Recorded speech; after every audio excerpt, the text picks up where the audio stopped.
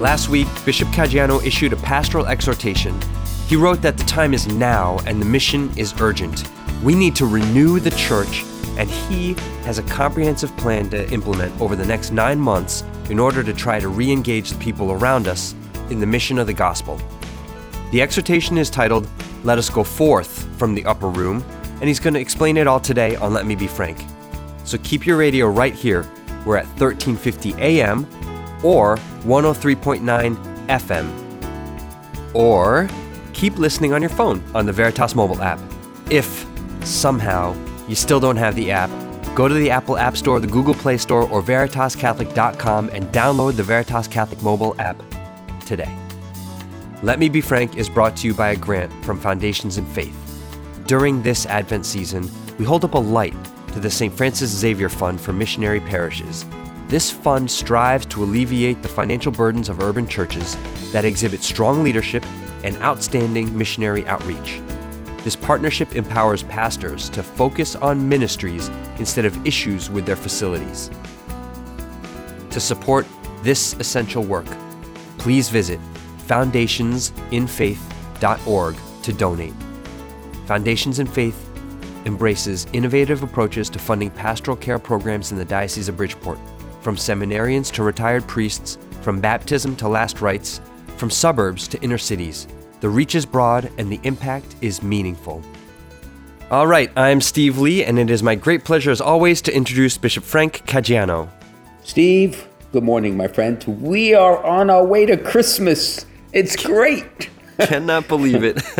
Oh, it's yeah. I mean, I should start my shopping soon. I guess. Yeah, what supply chain issues? No need to panic. No need to panic.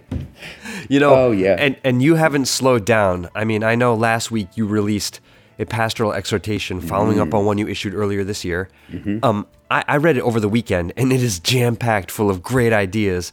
And we're going to talk about it today. It's so packed full of stuff that I'm afraid we're going to run out of time today trying to cover everything.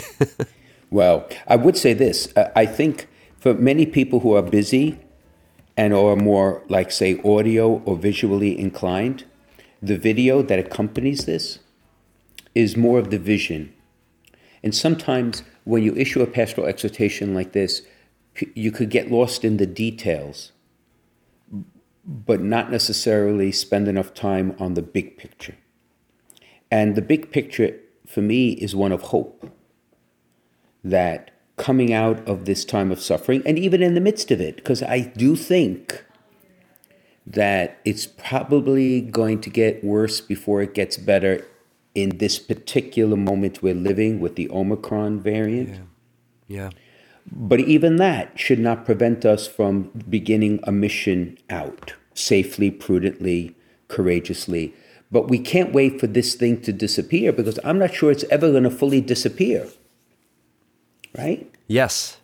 Like the flu has not disappeared, even though in the Spanish flu there were millions who died, but we've had it since. And I don't know what that means, but the renewing the church is too compelling an issue for us to just say, well, we're going to wait until it gets better, because I'm not sure when that day is. We just have to be prudent, right? Yes. Safe right. about what we do. Yep. But it's a vision of hope. It's a vision of hope. And Advent is the perfect season to talk about hope, isn't it? It was issued on the solemnity of Our Lady's Immaculate Conception, because everything we do is entrusted to Our Lady, who was a woman of hope, who knew suffering, and yet she went out in mission, and she was the one who supported the apostles in the upper room. So we should not ever forget the apostles did what they did, in part because they had the Holy Spirit imparted upon them, and part because they had the maternal love and protection of Our Lady. And I often wonder how often in their missionary work did they wind their way back to visit Our Lady? It's like the question when John Paul raised that caused such a speculation about our Lord after his resurrection visiting his mother. And of course, it's not in the sacred scripture. And people say, well, how do you know that? Well, you don't, but you intuit. If the Lord, once he rose, Wouldn't you go visit your mother? I mean, honestly. Right. Right.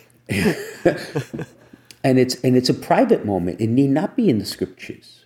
Imagine what that was like. Imagine watching that happen. But then I kind of, in my mind, even when I wrote this, I thought to myself, how many times did the apostles go to Ephesus? Right? Because John cared for Our Lady. But just to visit. Yeah. Because she, in many ways, was the living, historic, personal connection to the Lord as his mother. So that gives me great consolation. Anyway, so you want to talk about this exhortation? Yes. Let's jump in. Where would you like to start? Well, watch the video, everyone. Watch the video, 7 minutes. And they did a beautiful job with the Christmas scene, really, I have to tell you. If that doesn't win an Emmy, I don't know what will. That was like... Anyway. It's on the diocesan website, and we'll also provide a link in the show notes here. Yeah, right. So what is it that I'm asking people to consider? All right, let's go back to Lent. The first part of this exhortation, if you recall, was a very simple request.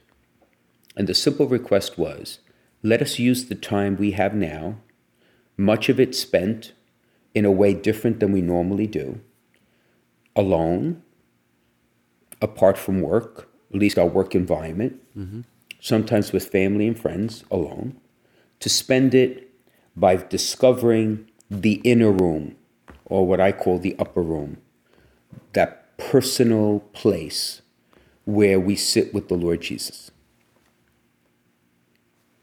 And to use it to grow in our love and our faith and our hope in Jesus Christ. So it was almost like spiritual boot camp. That was really what I was asking. For this moment, to be able to go out.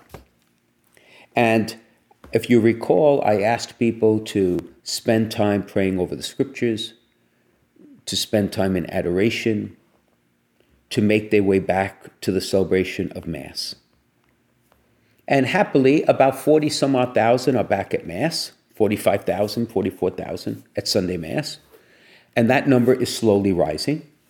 And as for those who read it and used that time of prayer, I would venture to say a lot of us spent much more time in prayer because we actually had the time that was not being pressed on by so many other things that normally happen in your life and mine. Right. And what I want our listeners to remember is that's the foundation. So there's never a time you stop doing that. You can't have a first floor without a foundation or a basement. Otherwise, the building collapses. So please don't understand that if you started to do that, now let's go out. No, you're going to keep doing that. And to the extent that you have time and the desire and you feel that you're capable to do this, then you go out on mission. Right? And this is the outlining of what that looks like. And the image that I use is, it's a basic premise. And we've talked about this in different ways. And that is, when you look at the world in which the apostles preached and taught and socialized and ministered and created the early communities, in many ways it's very different, but in many ways it's very similar to our own age. And that is a sobering thought. You know, the more things change, the more they stay the same.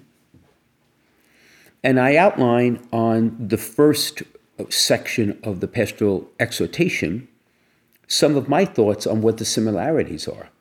And I would welcome people's comments, right? They can comment on our website here from the podcast. I would love to hear people's thoughts. Do they think I'm on target? Do they not? Do they see other similarities? Do they think maybe some of my similarities may be a bit forced? Because it's one man's opinion. It's one man's perspective. But there are three characteristics. The first is that the Roman age and the apostolic age was marked with very different competing philosophies, value systems, and thoughts on how to live life. That led to a lot of confusion. One could even say chaos, which then led to the philosophies that cater to gratification kind of leading the pack. So we've all heard horror stories about the Roman emperors and their conduct. But it was an age that was very materialistic, that was sexually very permissive, that was skewed towards favoring the affluent, the aristocrats, and the rich, right? And that confusion, cacophony, is what the apostles walked into, right? The second piece, and that I think is similar to our age. Yes. The second is in community, right? So the Roman Empire, the genius of the Roman Empire, one of them was there was military conquest of a large portion of the known world. But the Romans allowed the local individuals, the local cultures, to kind of be on their own, more or less, right? So they didn't impose too much. But the fact that they were present and these individual cultures always were being taxed and in some ways being asked to give to the needs of the larger empire put strains on communities, right? So just as there was a cacophony of views, then what I call authentic human community that's based on friendship, that's based on mutual respect and dialogue and love, that was hampered and in some cases didn't exist at all. Many of those communities were just exhausted. They were just exhausted. And when you look at the demands on life, there is no Roman Empire, but human community, to form authentic community around friendship and dialogue, it seems to be under duress in our modern world as well, for different reasons, but the same results. Okay? And then the last piece is the Roman Empire perfected the art of ignoring people and classes of people when it was at its best, and at its worst, it was persecuting individuals, including Christians who didn't fit the philosophy that the emperors and the aristocrats wanted. So you had a whole slew of people whose questions they didn't care about, people who either cost them too much money or didn't fit, and therefore they were either tossed aside or persecuted. And again, that resonates in my heart for modern world. We don't do it as blatantly, but it's the same thing. Yeah, for sure. So in those three areas, now, does that seem reasonable from your perspective, Steve? Yeah, and like you said, we talked about this in the past, and yeah, I totally see all of those parallels between that time and this time. And the Christians made such an impact because they were so counter to that kind of culture. And you've said, and I agree and follow wholeheartedly, we need to do it the same way. Right. So then what did the apostles do? To each of those areas, they came in with a specific task. So with the cacophony of values and opinions and philosophies and questions and all of this chaos, they went in and they taught and they preached the gospel with clarity and conviction. And they taught the kerygma. That's a very important point, which we'll get to in a second. The second is they formed small communities that really were communities based on friendship and respect, communities that were truly loving families, that were comprised of the people, believers of the household of faith. And they held them together around this notion that it's the Lord who is the head of each of these communities. And then the third was they've reached out to those that society had left behind. The apostles reached out particularly to women that the Roman Empire had disvalued and treated horribly, to the poor and to the neglected. And they engaged people with their questions, such as St. Paul in the Areopagus, asking questions and inviting responses and in dialoguing with people in their real life. So they went in and had a recipe to address those three areas. And my contention, simple as, we should do the same thing in the 21st century. In an appropriate way for our age, do the same thing. Teach and preach the gospel and the kerygma We should try to build up our communities of faith, and we should outreach to those who feel that questions are not being answered or have been left behind. Simple as that. That's the mission. Yeah. The devil's in the details. How do you do it? And when a person reads this exhortation, the one thing I do not want them to do is say, okay, we're going to create a program to do this, and the diocese is going to create initiatives to do this, and we're going to do some other outreach to do this. Because that's the wrong starting point. I want a person to read this and ask themselves, how do I teach and preach the gospel? How do I build up my own community of faith? How do I reach out to those left behind? Because the apostles didn't delegate it and set at headquarters. Right. Right. They did it. Yep. So before we talk about the initiatives that we may create on the diocesan level, let me ask you a question. All right? You're a man of faith. How does Steve Lee teach and preach the gospel? With clarity and conviction. It starts with trying to live the right way so that people see me or other Christians and say, gosh, something's different here. What is it? And that opens the door to all the rest of it. Right. Tremendous. A+. It's say what you mean and live what you say. And that has to be all based on your response to the charisma of Jesus Christ. Now, let's dive into that water, for example. If you go on social media and we're fighting the wars within the church, those wars are being fought in part, because we are not raising the fundamental question first. And the fundamental question is the one Jesus asks of his apostles. Who do you say that I am? The Kerygma answers that question. You are the Christ. You are the Son of the living God. You are the Savior and Redeemer, in whose death and resurrection you have given me forgiveness of sins and everlasting life. Period. That, my dear friend, has been lost in many circles of Christianity. So we talk about the doctrines of the faith, which are super important. But if you are not in a relationship with the Lord, who is your Savior, who you acknowledge has a claim on your life that colors every aspect of your life. If you and I do not look upon the face of the crucified Christ and say, Lord, I am a sinner, save me from my sins. And you have in your death, one drop of that blood saved all creation. If we're not doing that first, then all this other stuff is noise. It's the fifth floor without a fourth, second, third, first, and basement.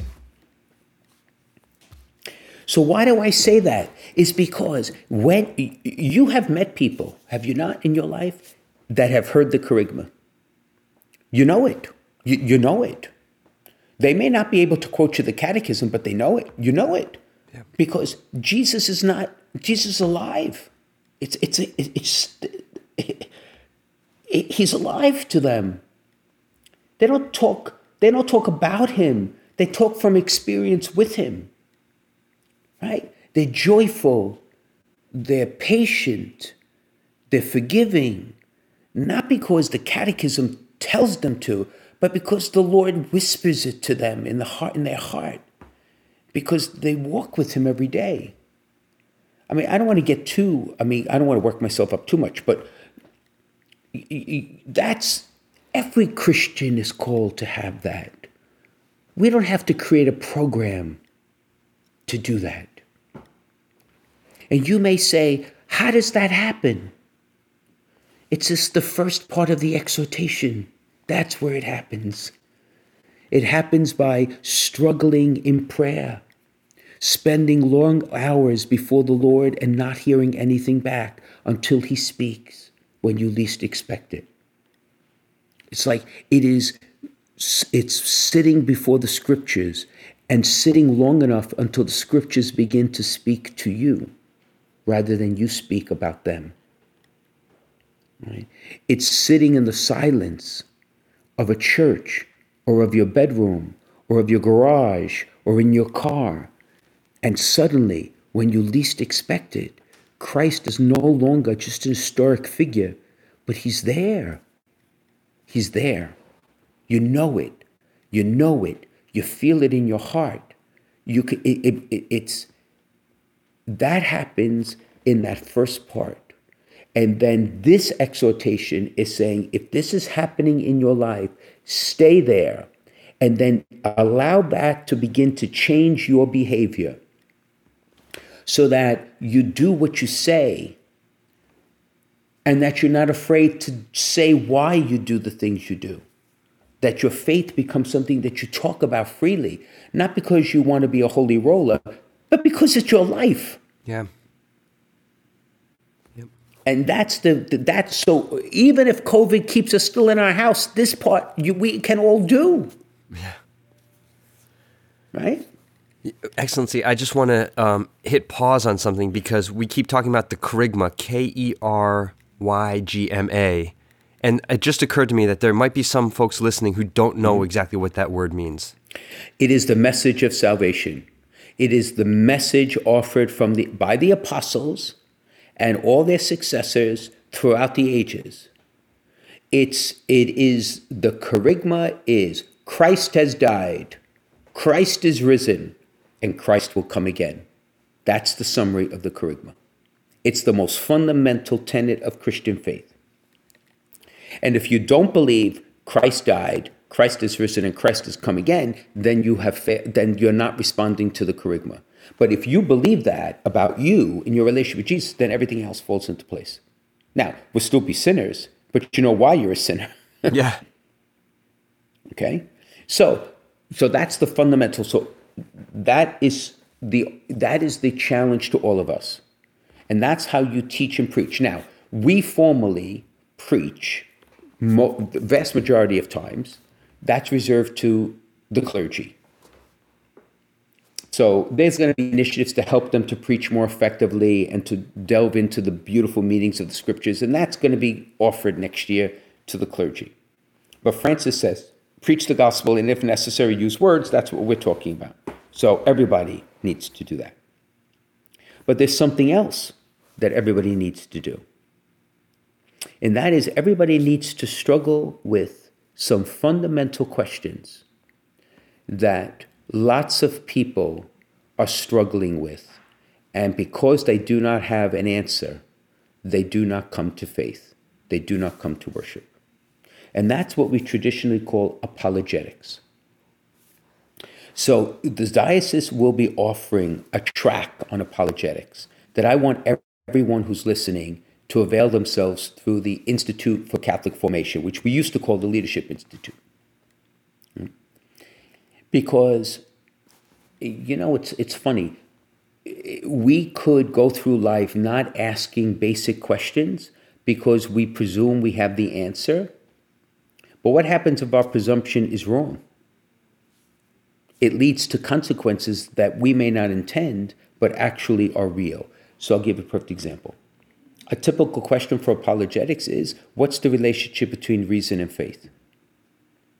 Church has always said, we've talked about it, go hand in hand. But what happens if you don't believe that? What happens if you've accepted what the world says, that reason is where truth is, and faith is just the myth you can make up until reason figures out the right answer? If a young person going to a typical high school, college, if that's what they're being told implicitly, how do they respond to the kerygma of Jesus Christ? But the church has an answer to that, a very cogent answer to that. That makes perfect sense. We've talked about it. Well, shouldn't Steve Lee, Frank Caggiano, Mr. and Mrs. whoever, shouldn't they be able to, if a 14-year-old, a 12-year-old, a 95-year-old says, as my mother would say in Italian, "Ninza capisce niente," in dialogue, I don't understand any of this. To be able to say, well, let me help you. Yes. Right? Shouldn't we be armed with those answers, all of us? Yes. That's part of what the mission is going to be. Provide everyone those answers. Yep. Awesome. And one last thing before we go to break, and that is we do have to make some structural changes. And I'm going to aim specifically at middle school and high school students. We can no longer hold confirmation as ransom, right, for religious ed. We got to engage these young people, their minds, their hearts, their hands, their wills, their recreation, their socialization, and more is going to be coming down on how we're going to reimagine religious formation for them so that they're there because they want to be there and we can engage them so that they remain faithful and active in the life of the church. More about that later. Yeah, that's great. The apologetics piece of it is so dear to my heart, having studied it for a while and having made sure that my own kids are kind of like ingrained with the reasons for it because, yeah. And there's one other question I'm just going to before we break. Yes. If someone came up to you and said, "Steve, you want me to believe that a single historic event that happened on a hill in the middle of nowhere, Judea, Israel,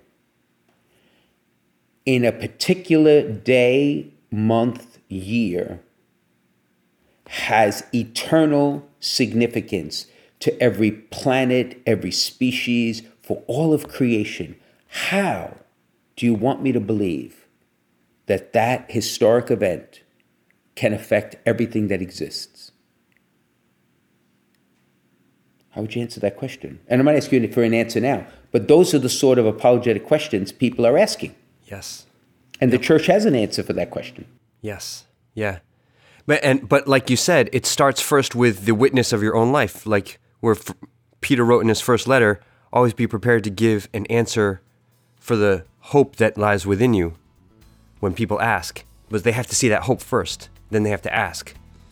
All right, so we need to take a break. This is great. But you're listening to Let Me Be Frank on the Veritas Catholic Network with Bishop Frank Caggiano, and we'll be right back. If you're concerned about your end-of-life plans, searching for a Catholic cemetery, or have loved ones who are buried in one of the 14 Catholic cemeteries throughout Fairfield County, now might be a good time to begin planning for yourself or for other family members. Call one of our family advisors at 203-742-1450 and select option 5 to leave a message, or visit www.ctcemeteries.org. Many people don't realize that they can be buried with their deceased loved ones, even if all of the family's in-ground plots have been taken. The Diocese of Bridgeport Catholic Cemeteries provides in-ground burials, as well as columbarium and mausoleum options. This makes it possible to unite your family together in the same cemetery, and it's an opportunity to build a bridge for your family back to the church. Talking about this issue is not easy, but pre-need planning makes your wishes clear, reduces cost, and helps your family avoid difficult decisions at a time of grief and loss. You can start your planning now by contacting one of our family advisors at 203-742-1450 and select option 5, or visit www.ctcemeteries.org. We can guide you through the options, regulations, and considerations to help you make the best decisions for your family. The number is 203-742-1450 and select option 5, or visit www.ctcemeteries.org. Welcome back to Let Me Be Frank on the Veritas Catholic Network. His Excellency is talking about the pastoral exhortation he issued last week, and there's lots to talk about, so we'll jump right in. I guess the next section, Excellency, was the second task, building communities of faith. Correct. Right. All right. And basically what I want everyone to remember is that the church is most alive in its parishes. That is, the local communities. The diocese is a communion of communions. So the diocese exists to create a connection between the churches, the parishes, and to provide resources that perhaps an individual parish cannot provide. So this section is all about building up parish life. And I say one thing, if I may just quote one line that I have here. I say, a parish is more than a collection of persons, but it's an organic, diverse family created by grace. So it's a family, and this is the image I want people to think of. Again, because I'm going to start with the things that everyone can do in mission. So one of the things is, imagine your parish community being like the family that you try to form in your own house. So you know everyone's name, everyone's welcome, everyone's involved in a very appropriate way with the struggles and challenges and joys and triumphs of other members of the family, that there's a structure to that family, right? And as I've said many times, this family really walks with each other through life. Right? So why can't our parish be the same way? So I say in my exhortation, why can't we make it our business to find out who sits next to us, get to know their name, do an outreach, simply because that could be the first step of a relationship, of friendship that could be built over time. Right?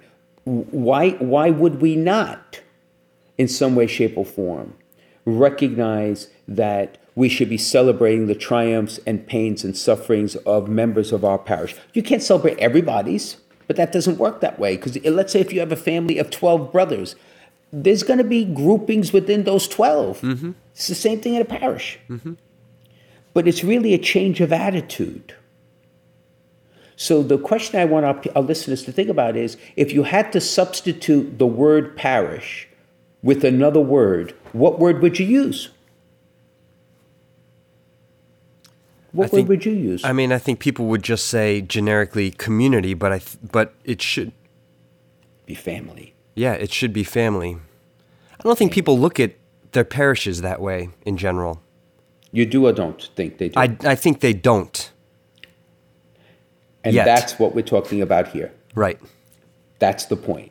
And that mindset, I can't force someone listening or reading this to change. They have to decide to change it themselves. Even their pastors can't.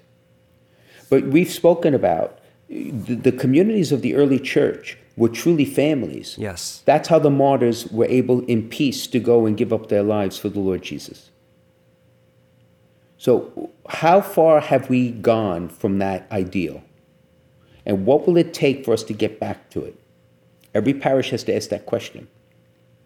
And part of at the heart of what we do is we worship together. Okay, it's good that we do social service. It's good that we recreate. It's good that we do social events. Yes, but at the heart of this family is to sit with our Father through His Son in the power of the Holy Spirit and be fed and loved by Him. So the celebration of the Holy Sacrifice of the Mass is the place where all believers need to be invited back to. So if there was an immediate stepping out, it's the ambassadors, it's the synod delegates, and those who are going to read this and say, okay, I need to call my brother, my sister, my daughter, my neighbor, my friend, my coworker, and say, Joe, Harry, whoever you are, you used to go to Mass before COVID. What's going on? Because we miss you. I miss you. I miss you. Now, talk about a powerful invitation. Yeah. Right?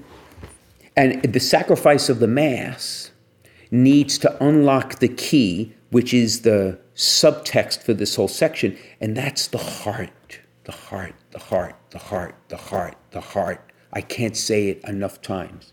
The heart. To touch people's hearts. And we do it 1,000 different ways. We could talk about it in so many other ways. It's the reverence. It's the transcendence right? It's the sense of belonging. But the real word we've talked about many times, it's beauty, beauty. Mm-hmm.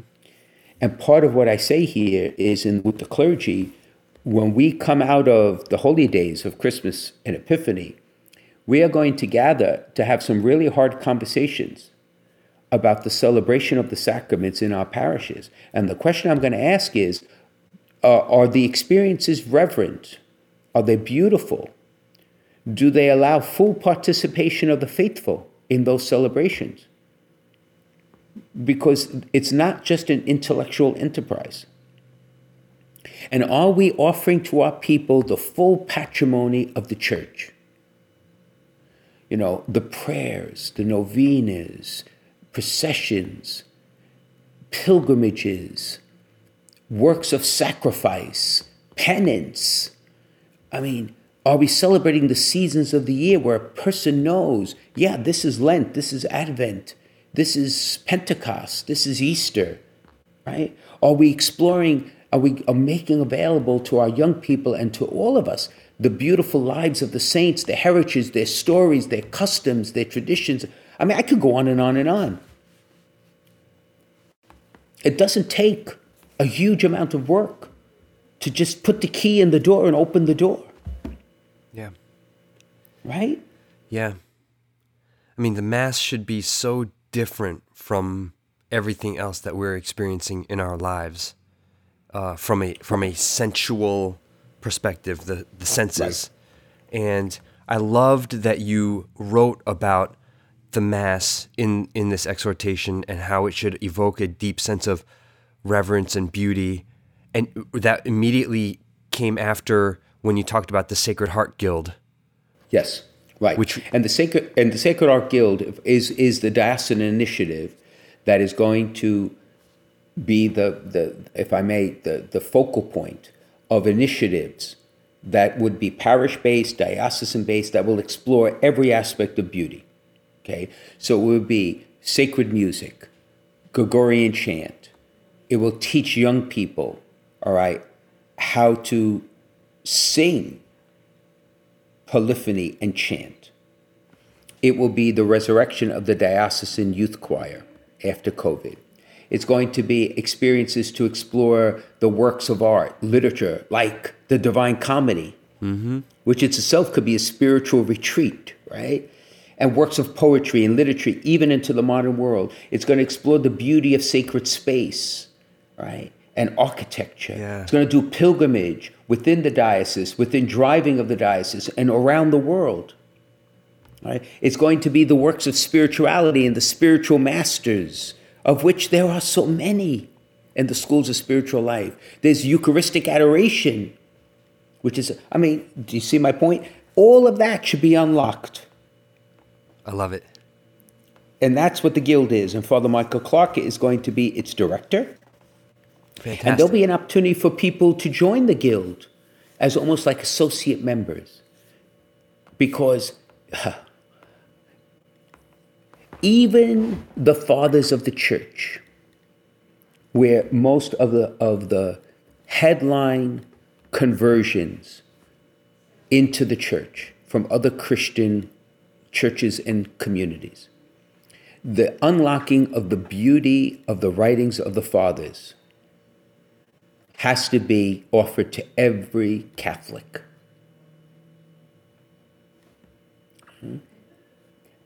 You know, today, there was a book, in fact, today, I read, there are excerpts from the Fathers every day. And today is the excerpt from the Confessions, chapter 3, where St. Augustine relates on how St. Monica pleaded with a bishop to go and speak to Augustine to try to convince him that his embrace of Manichaeism, the heresy of Manichaeism, that it was fallacious. And the bishop said, "Not yet. Pray for him. For as he continues to learn the truth, he will himself discover the error of his position," which he did. And Augustine relates it. But that bishop was involved in his life. That bishop ultimately baptized him. Mm-hmm. So I say to myself, that story in its beauty, encouraged me today. Because I, as a bishop, need to learn when to intervene and when to be patient and read the signs of the times. That's an exercise of the heart as much as it is an exercise of the mind. It's much of an intuition than it is a deduction. You see what I mean? Yeah. Yes. Yep. And then, of course, there's one other piece to this puzzle, and that is there will be a need for parishes to collaborate amongst themselves. So I talk about an unhealthy distance that a parish may have with another parish or the parishes nearby or with the diocese. Like, we're going to do it on our own. And my response is, no, you can't. There's no parish that has everything it needs that it can do it on its own. And we have to create ways where parishes formally collaborate, perhaps even share personnel, so that we can address the needs of our people. More about that in the next couple of years. More about that to come. Okay. Okay. And so then the third task you talked about was building bridges of faith and serving the poor. And we've spoken about that for many ways. And it's really kind of a summary. The one thing that I want to highlight is the bridge. And the bridge is the mentoring experience that's going to be offered to young adults, where seasoned, successful Catholic business people are going to offer themselves as mentors to young Catholics who are just leaving school, to be able to guide them in professional questions they have, give them some business experience, and quite frankly, model for them how you could be both successful and faithful to Jesus Christ. Yeah. Right? And I think that's going to be an exciting opportunity to kind of link intergenerationally, strengthen the structure of the church. But reaching out to the poor, to missionaries, to families. We talked about the Paradisus Dei program. We've already spoken about it. There's going to be so many opportunities to be able to engage people. Yeah. And just go out and reach out. Either it's to the poor or the people who feel they don't belong in the church. And just ask why. And you be the living bridge. Yeah. To have them come back.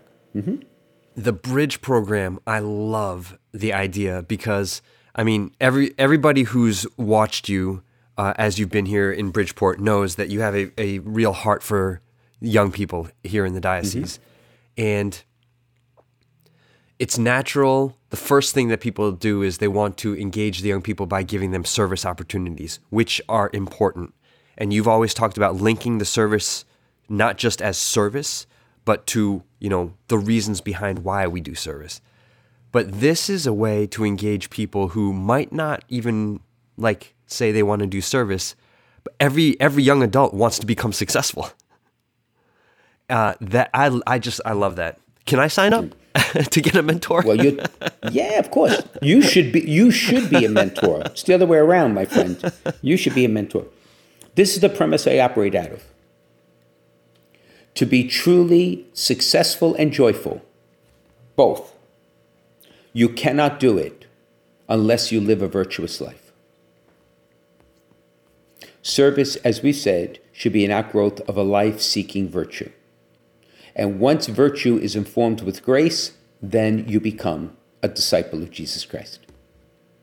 And these mentors are going to show these younger people that you can be wildly successful and virtuous and a disciple and be both successful and joyful. Not happy always, but joyful. Yeah, that's fantastic.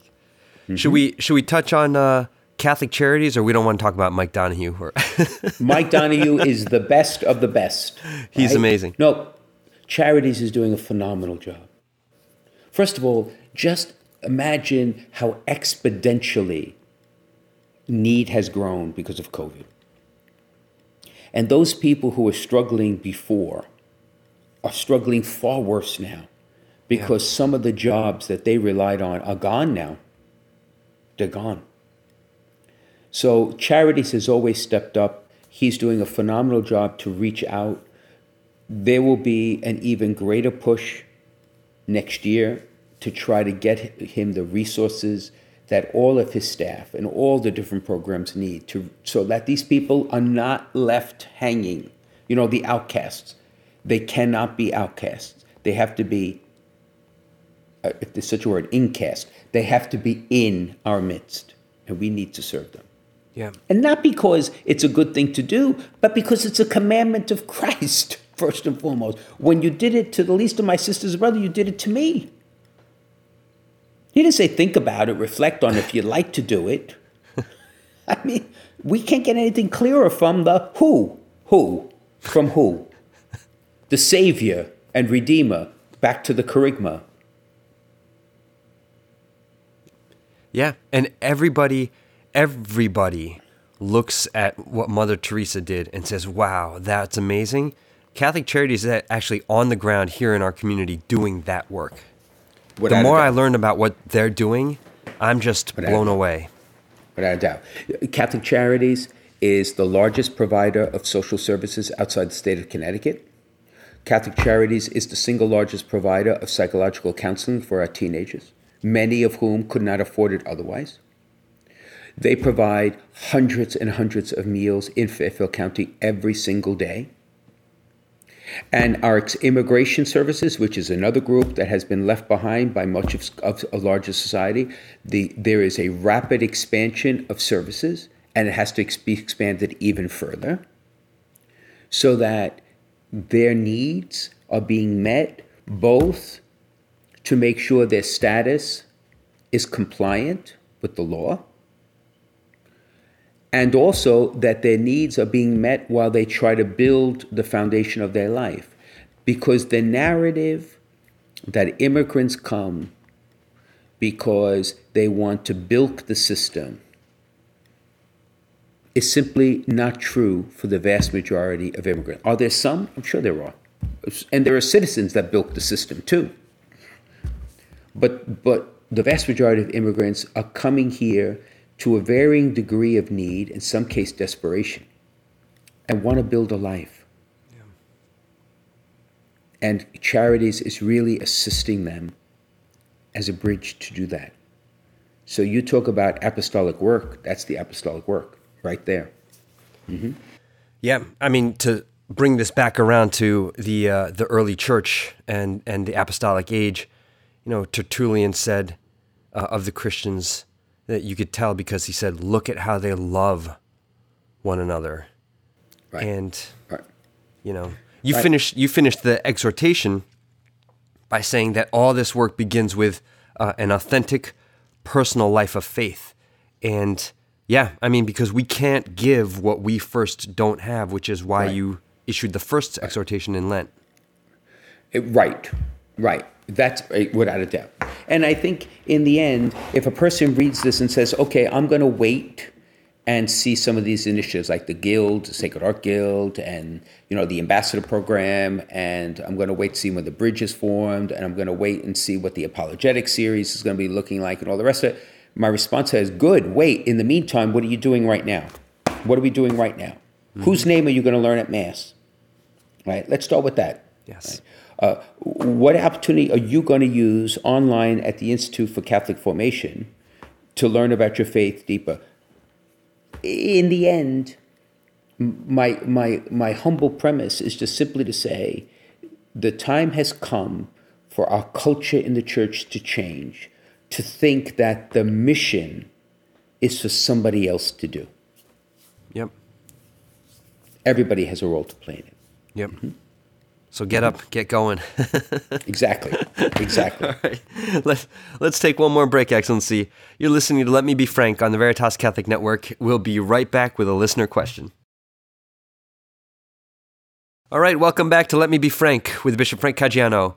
Excellency, this is a great question. So this came in and it says, Bishop Frank, there are 4 different masses for Christmas, each with different prayers and readings. Why is this, and is one preferable to the others? Well, that's a great question, actually. It's vigil, and then it's night, dawn, and day for Christmas. And the point is, the church, one is not preferable to the other. So that's the simple answer. But it's almost like a mystery, an event being so important, so seminal, so foundational, that the church gives ample, multiple opportunities to explore aspects of that, all united together. So the readings, you could tell, is from the Christmas story to the coming of the shepherds to the prologue of St. John, all exploring the same mystery, right? Yes. So it happens in major events. Like, for example, Pentecost has a vigil, and then the actual Mass itself.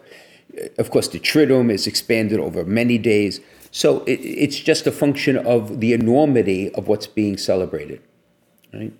So there isn't a preference one over the other. And it's, for the priest who is involved with almost all those Masses, it's a beautiful way to kind of step back and meditate on really what are we celebrating here? The birth of the Lord. Mm-hmm. Yeah. Great. Mm-hmm. Maybe we should go to all four. Well, if you can. But chances are you're going to be involved with family and cooking and eating and all the rest. Okay. If you have a question for Bishop Frank, send it in to us on social media, or you can email questions@veritascatholic.com. Bishop Frank Caggiano is on Facebook, Instagram, and Twitter, and so is Veritas Catholic Network. And we would like to thank Foundations in Faith. A grant from the St. Therese Fund for Evangelization makes it possible for us to bring Let Me Be Frank to you. Foundations in Faith is committed to supporting and transforming pastoral ministries in the Diocese of Bridgeport, and you can learn more about their outstanding work at foundationsinfaith.org. Excellency, are we going to talk before? Well, we'll talk before Christmas, but would you? I guess I'll just say then, happy rest of Advent, and would you please give us your blessing? Absolutely. In the name of the Father, Son, and the Holy Spirit, amen. Heavenly Father, your Son, who is the light of the world, has comes to us in Bethlehem, will come to us in glory, and comes to us each day in the Eucharist, in the community, in the silence of our hearts. May his light always dispel the darkness around us and bring us closer to you, who are the source of all of our blessings. And may the blessing of Almighty God, his Father, Son, and Holy Spirit come upon you and remain with you forever. Amen. Amen. Steve, I will see you for one more taping before Christmas, so yes, I look forward to it. So I will wish you Merry Christmas next week. You got it. All the best to you. God bless.